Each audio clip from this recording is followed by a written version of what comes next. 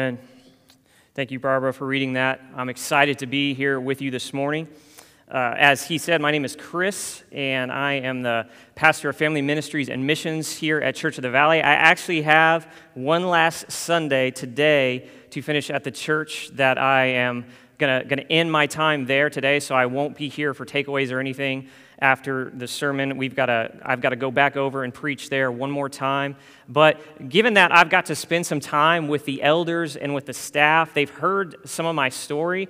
But Tim had asked me, and I agreed that it would be important for you to hear a little bit about me so you can get to know me a little bit better. And so I'm going to share with you not only my testimony of how I came to know Christ as Lord, I came to receive Him as Lord, but also some of the other things that God has done in my life. First, what I want to share with you is in 2 Corinthians chapter 15, verses 3 through 4. God's holy word says this: "For what I received, I passed on to you as of first importance, that Christ died for our sins according to the Scriptures, that He was buried and He was raised on the third day according to the Scriptures." I am a product of being a church kid. And what I mean by that is there was never a time in my life growing up that I was not consistently going to church. I grew up in a strong Christian home where it was not an option to go to church. As a young boy, I didn't really mind. There were friends, there was Kool-Aid, there were cookies, and there were fun activities. When I was in middle school and a teenager, there were girls. I remember at a young age praying to receive Jesus Christ as Lord with my dad kneeling next to his bed. And there was never a time in my life where I did not believe the truths of Scripture. But I can honestly say that it took quite some time after that moment to really put into practice what I had heard. I spent much of my time in church up until middle school a pretty compliant and complacent so-called Christian. It was really in middle school and high school that I began not to care as much about going to church except for the girls. And I can't say that there was ever a time in which I was openly defiant and rebellious. But especially entering high school, I simply didn't care to pretend to follow the things of God for some time. I got deep into the heavy metal scene. Megadeth, anybody? Metallica. Iron Maiden was my favorite band in high school. And I don't recommend it, by the way. As a high schooler, for the first time, alcohol probably touched my lips when I was age 16. And I spent a great many weekends drinking for the purpose of getting drunk. And all the while, I was holding this or hiding this from my parents, because if they found out, I would have been in a lot of trouble. It would be late in my high school time that the church that we were attending would get a new youth pastor. And I would go on a mission trip because of a girlfriend, and I wanted to spend time with her. But I found myself confronted during that trip with needing to surrender the things in my life that were keeping me from walking faithfully with God. And I made a commitment on that trip to do things differently, and I came back committed to truly live out the reality of being a new creation. 2 Corinthians 5:17 says this: "Therefore, if anyone is in Christ, the new creation has come, the old has gone, and the new is here." I don't think it was until after that trip that I truly understood the depth of this verse. I had a lot of knowledge of God, but no thriving relationship with Him.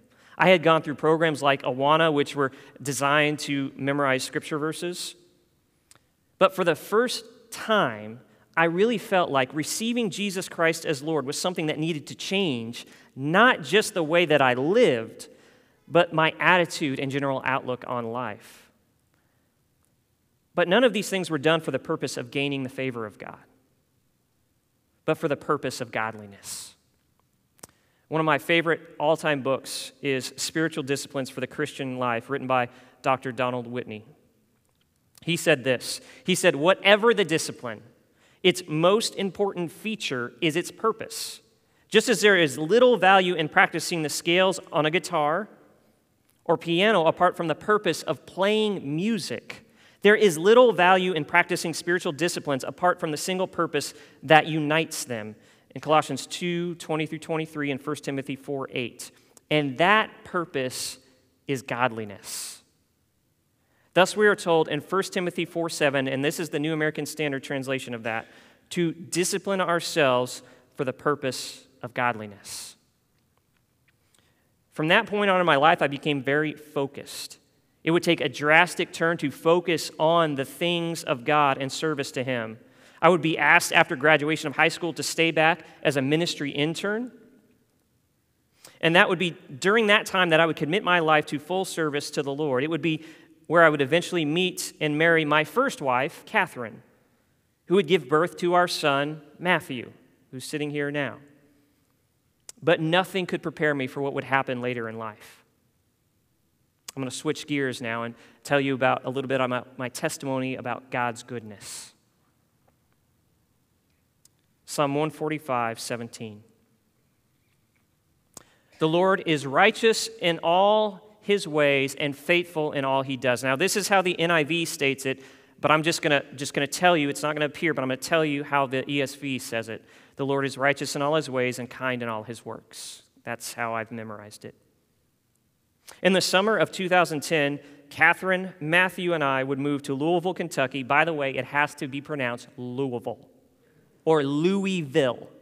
If you are in Louisville, Kentucky, and you say Louisville, expect to be assaulted. I would begin my studies at the Southern Baptist Theological Seminary. I had long been convinced that I needed to further my studies, and at this time, it was my top seminary choice. And so, having been accepted into the master's program, we moved our family to Kentucky from Colorado, by the way. Catherine would get a job in the school system as the primary breadwinner, and I would work a side job at Chick-fil-A, which I affectionately call God's Chicken House, to make a little bit of extra money. I have a tissue up here, so bear with me. On May 13th, 2011, I would drop her and Matthew, who was 1 at the time, off at the airport so that they could travel to Boulder, Colorado to celebrate with her family her baby sister's bridal shower. I would work a late shift at Chick-fil-A that night, talk to her briefly on the phone, and then go to bed because I was working early the next morning. The next day, I would be pulled off my duties in the kitchen to be taken in the office by a manager, a local chaplain, and an officer to be told that she passed suddenly and unexpectedly in her sleep. From all indications, she had simply fallen asleep and never woken up. An autopsy and blood work would reveal no firm conclusions, but I would also find out later that this kind of thing is more common than people realize. A young, relatively healthy woman had passed away, and there was simply no explanation for it. Psalm 145:17. The Lord is righteous in all His ways and faithful in all He does. I can honestly say without a doubt that that was the hardest thing up until this point I've ever had to go through in my entire life.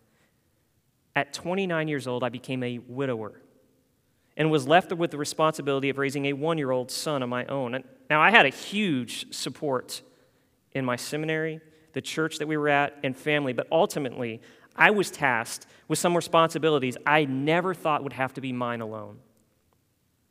And it was during that time that I believe Psalm 145:17 was given to me as my life verse.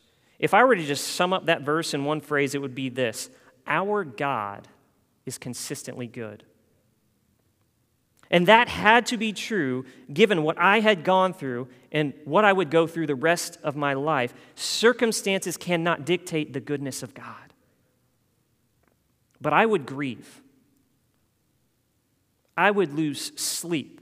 I remember telling my mother-in-law at one point, I got a good night's sleep last night. And she said, well, what's a good night's sleep? And I said 5.5 hours, because up until that point, it was 2 hours a night. But I would be refined. I would be refined by the fires of tribulation, ultimately more convinced today than ever before that the Lord is righteous in all His ways and kind or faithful in all He does. But the next year, I would meet a wonderfully godly and beautiful Ukrainian woman named Tanya, who will appear on the screen here.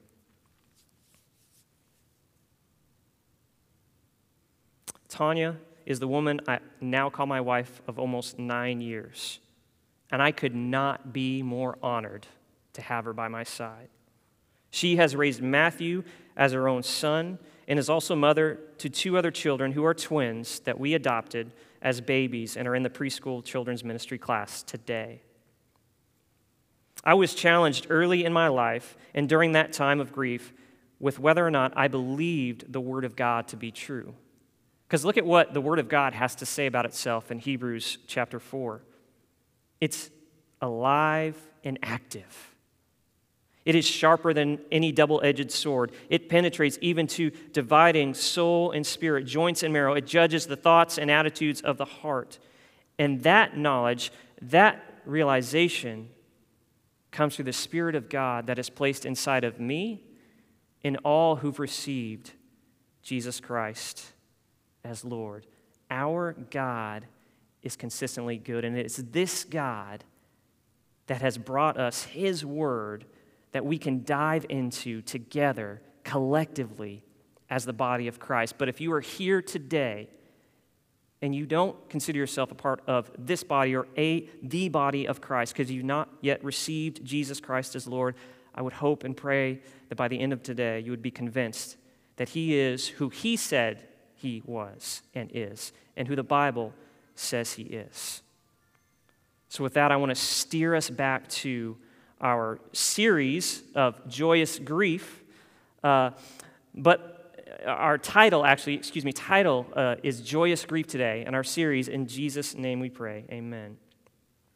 Because I want to go back to the Spirit of God. I want to talk about this. I want to unpack this, because when we see it here, we see it clearly addressed.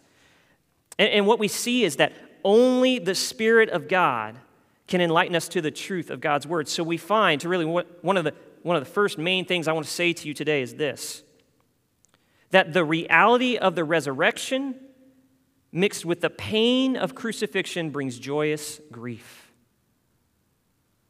Look at what it says once again in verse 16. It says, Jesus went on to say, in a little while you will see me no more, and then after a little while you will see me. Now, what we know just contextually, because we can read forward, we get the end of the story, is that Jesus is talking about His crucifixion. But in this, He's also displaying His divinity. In other words, He's saying, I'm God because I know what's going to happen. He's not saying, I might be gone. He's not saying, I'm planning a trip and hopefully I get to go. But He's actually saying, you will see me no more. I will be back. One of the most popular movies of my childhood was Terminator 2. I know, weird segue, huh? Thought we were talking about the Spirit of God, Chris. But what's one of the most popular lines from that movie? I'll be back. Well, say that with me. I'll be back. Jesus said it first.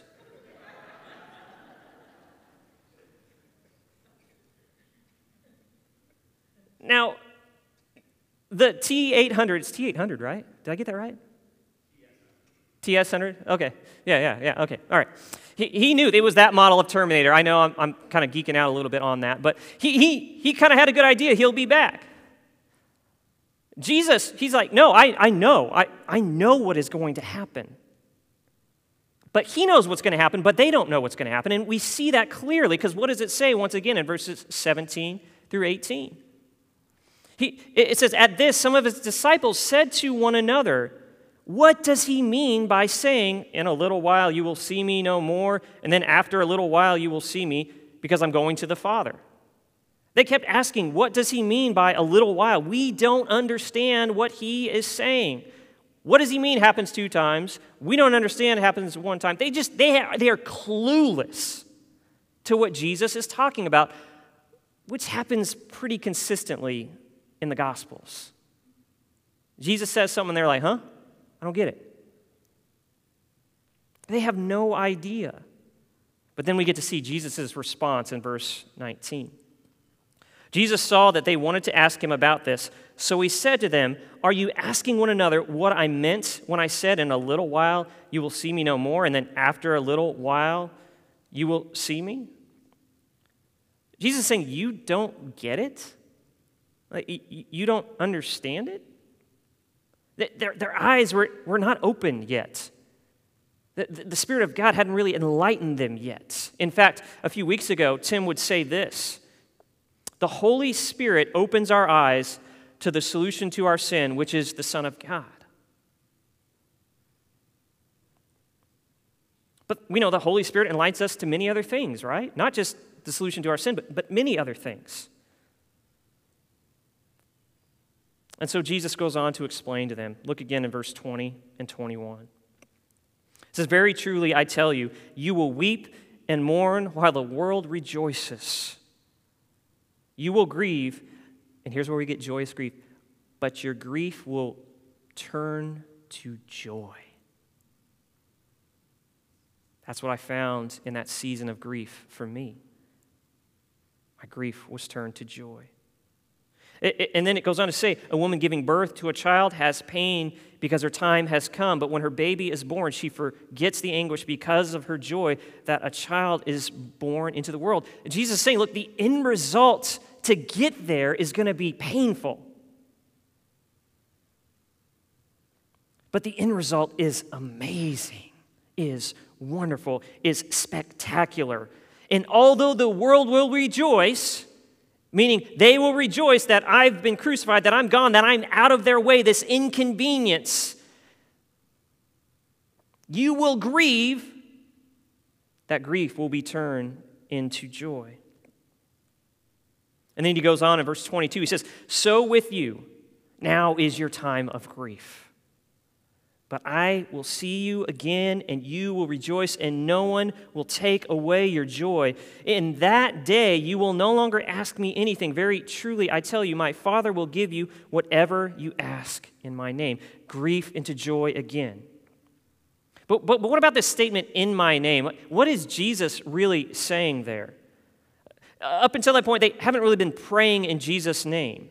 They will be praying, though, in Jesus' name, as they had not yet done to this point. This is kind of a looking forward to. It's in Jesus' name we pray, amen. And we know this because the Spirit of God will be given to them, and the Spirit of God will be to what? Testify. Testify! I didn't plan that, but I had to do it, especially since I have a mic on my head right now. You're welcome. John 15, 26 and 27, just a couple of weeks ago. "When the advocate comes, whom I will send to you from the Father, the Spirit of truth who goes out from the Father, he will testify about me, and you must also testify, for you have been with me from the beginning." Testify of Jesus, testify in Jesus' name. Amen. The name of our series of John. And then in verse 24, "Until now you have not asked for anything in my name. Ask and you will receive, and your joy will be complete." Look at what it says in John chapter 1, going all the way back to the beginning of this series. John chapter 1 and verses 12 through 13. "Yet to all who did receive him, to those who believed in his name, he gave the right to become children of God, children born not of natural descent, nor of human decision or a husband's will, but born of God." That is how our joy will be complete, being born of God. I could not find joy in the midst of my grief apart from a relationship with God. And it wasn't just that I got Tanya, although I rejoice in her. Because getting a new spouse doesn't take away the grief of a loss. Has it gotten easier over time? Absolutely. But this last year was 10 years since she passed, and I wept. But even in that grief, there was joy because I know that Christ died for my sins according to the Scriptures, that he was buried and he rose again on the third day according to the Scriptures. My Savior lives, and I am a child of God. God gave me that right because of Jesus. That is how my joy is complete, and that is how your joy can be complete. And actually, in the ESV Study Bible, it says this about this particular verse. It says, his name refers to all that is true about him. Therefore, the totality of his person.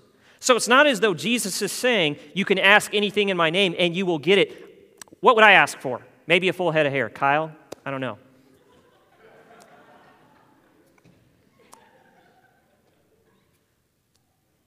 We'll talk afterwards. We'll see. It's not about that. It's not a genie in a bottle, which we've addressed previously as well. It's knowledge of, understanding of his person. The totality of his person. In that we find that Jesus was and is the Messiah, the Son of God, the Savior of the world. And we can look at the Word of God and be enlightened to these truths and rejoice in the clarity of them. But not only that, we too, kind of a second major point I want to drive home to you, we rejoice that Jesus made the gospel clear to the apostles so it can be clear to us. Look at what he says in verse 25 once again. Though I've been speaking figuratively, a time is coming when I will no longer use this kind of language, but will tell you plainly about the Father. The I don't get it moments is what Jesus is saying. Those are going to disappear. Those are going to be gone. And here's an example of Jesus speaking plainly. Look at Acts chapter 1, verse 3. When it says after his suffering, it's talking about Jesus, he presented himself to them and gave many convincing proofs that he was alive. He appeared to them over a period of 40 days and spoke about the kingdom of God. And we know he spoke plainly. He appeared to them. This is evidence that Jesus did, in fact, rise from the dead. Verse 26 and 27. In that day you will ask in my name. I'm not saying that I will ask the Father on your behalf. No, the Father himself loves you because you have loved me and have believed that I came from God. Again, we see this asking in Jesus' name.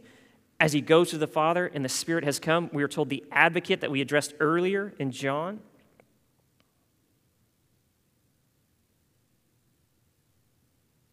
Things become clear. We are loved by the Father because we have loved the Father because we love Jesus. They're connected. Now, this is not a slide, but Tim did say this recently. It says, finding your identity in the person and work of Jesus Christ rather than your own self-righteousness. We decrease and he increases. And then God looks at us and sees Jesus.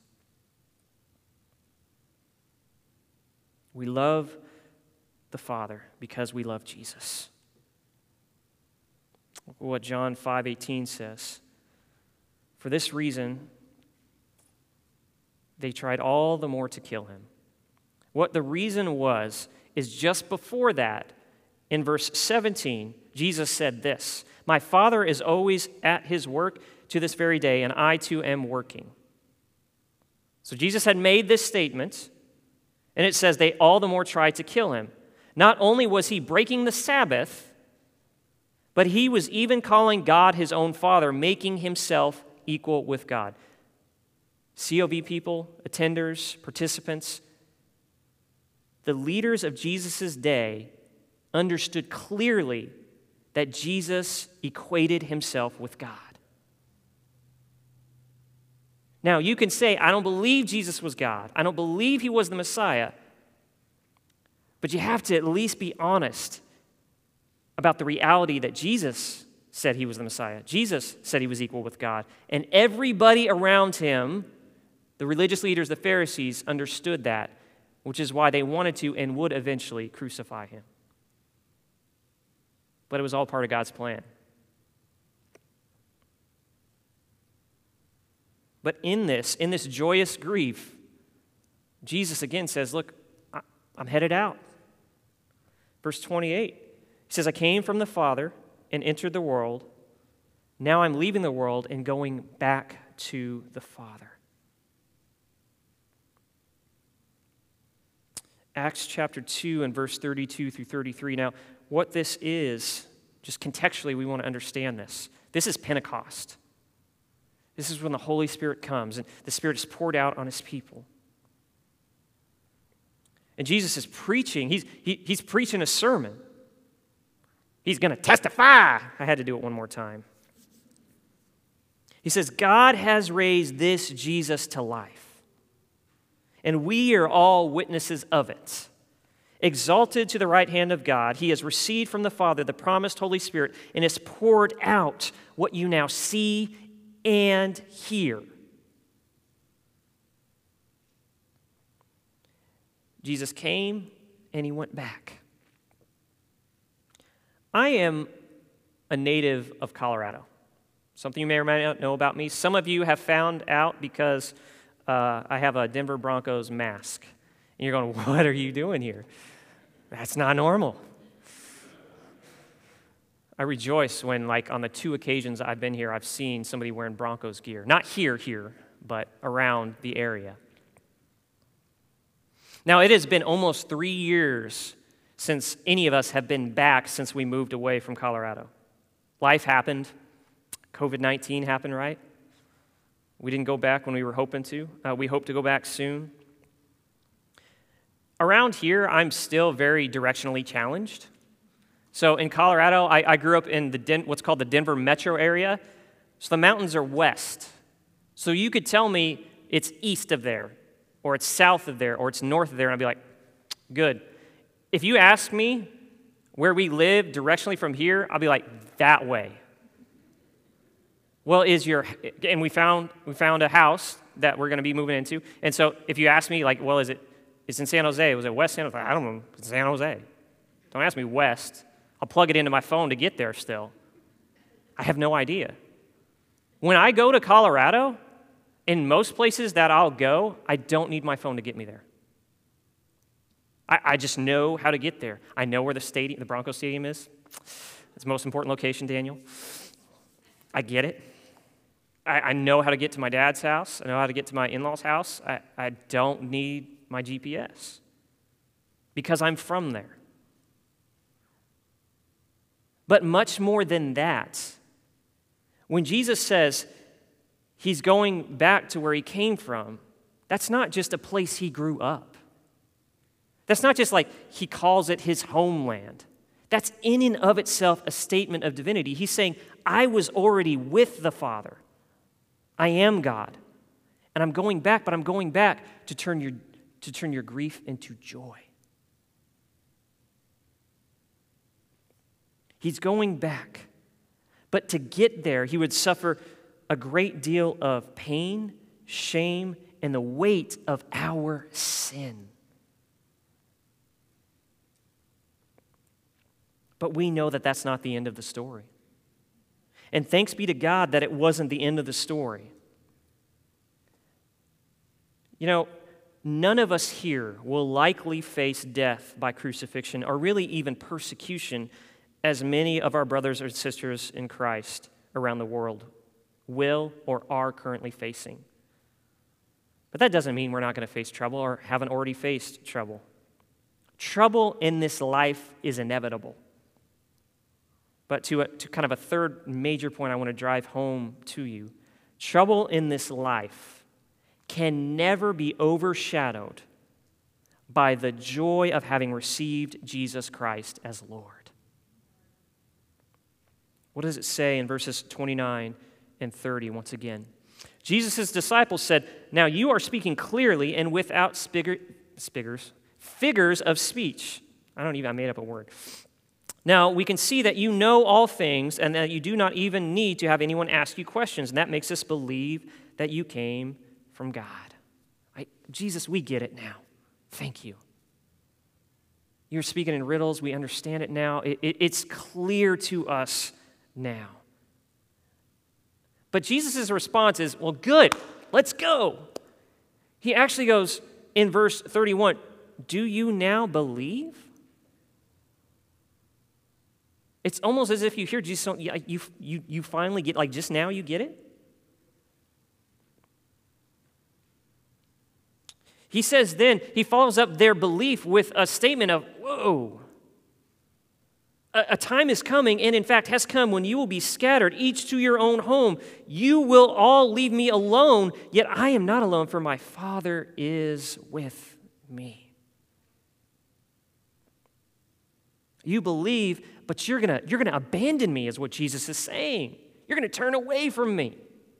But the beauty in that for us, because we get the full revelation of God in Scripture, is Romans 5:8.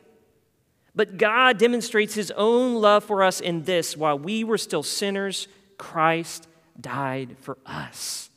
While we were being scattered, while we were turning away from Jesus, while we were, like Peter, saying, I wasn't with him, I have no idea who he was, and even cursed when somebody asked him the third time, Christ died for us.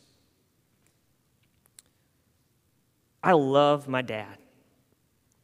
He's quirky, so am I. But he loves the Lord. He was a very firm disciplinarian, not abusive in any way or anything like that. I'm told that his dad was much more like, as a kid, don't you dare question what I just told you to do. A very firm hand. And so when I say some of the things I did in my testimony, if I'd been caught, like I would have been in so much trouble. My older brother and younger sister were just stupidly rebellious sometimes. And what I mean by that is I was much more strategic in my sin. It's not something exactly I want to brag about, but I learned from their mistakes and hid it from them because I didn't want to get caught because they did. But as I had come out of all of the things that were keeping me from walking with the Lord, I went on a business trip with my dad one summer. So we were living in Colorado. We had family in Kentucky and Tennessee, and he was going on a road trip for business to do like some sales thing or something that he was in.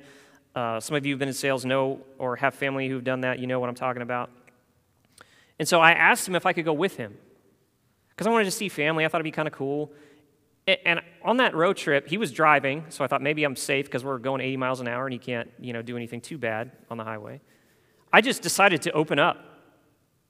I told him about the drinking. I told him about the partying. I told him everything. And so during this time, I am terrified of how he's going to react to all this because I really don't know. And so my dad just kind of processes for a few seconds and says, you know what, Chris? You're walking with the Lord faithfully now. That's all behind you. I forgive you. Thank you for telling me. I didn't even get grounded. And like for me to not get grounded in that moment was huge. But it goes back to 2 Corinthians 5:17. Here's what my dad was saying to me. You're in Christ. The new creation has come. The old has gone. The new is here. He was essentially saying, look, you're not this guy anymore. And that's okay. Because Christ has made you new. In this statement, Jesus says, my Father is with me. Again, is Jesus saying, God is my Father. I am God. And then we get to the verse that probably in this section is the most popular verse. It's on shirts. It's appeared on bumper stickers. It's been on backgrounds, probably in Zoom. I've told you these things. Verse 33, that in me you may have peace. In this world you will have trouble, but take heart, I have overcome the world. There is nothing that can happen in this life to knock Jesus off the throne. Your present troubles have not caught God off guard. It wasn't like he's sitting in front of the TV flipping channels and then looking down and going, oh, I missed that one. If God is sovereign, and I believe that he is, he knows exactly what you're going through right now. In this world, you will have trouble, but he's overcome the world. peace in the midst of grief, but joyous the grief nevertheless. That's what I found in my grief. D.A. Carson said this in his book, The God Who Is There. At the end of the day, to understand Christianity, sooner or later you must come to grips with Christianity's revelation claims. What do you do with Jesus, who claims to come from God, to be one with God, who gives you information about things that you cannot otherwise have information about? No one has made a trip there, taken notes, come back, and filed a report. This is either true or it is the most unmitigated garbage and blasphemous silliness. But there is no way that you can walk away from this thinking, well, Jesus is just a nice moralizing teacher. The reason why Jesus could speak about being born again with the authority and confidence he displayed is bound up in his identity. To dismiss what he says is to deny who he is.